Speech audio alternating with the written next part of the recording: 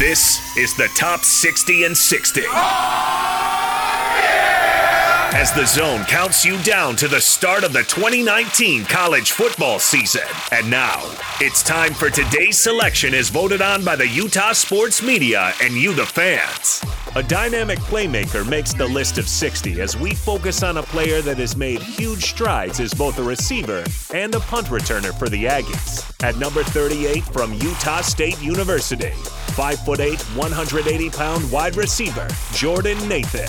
Utah State University head coach, Gary Anderson. Jordan has done some great things for us. He's in spring, every day competes, fights, battles. Football is extremely important to him. He'll be awesome in the return game again. As a punt returner, he's definitely our punt returner.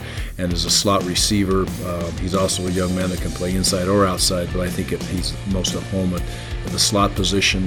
Very quick, great hands, competitive, tough young man. I'm excited to see what he brings to the table. This is the Top 60 and 60, presented by Cypress Credit Union, the Southtown Auto Mall, and Master Electrical Service on 97.5 1280 The Zone and the Zone Sports Network.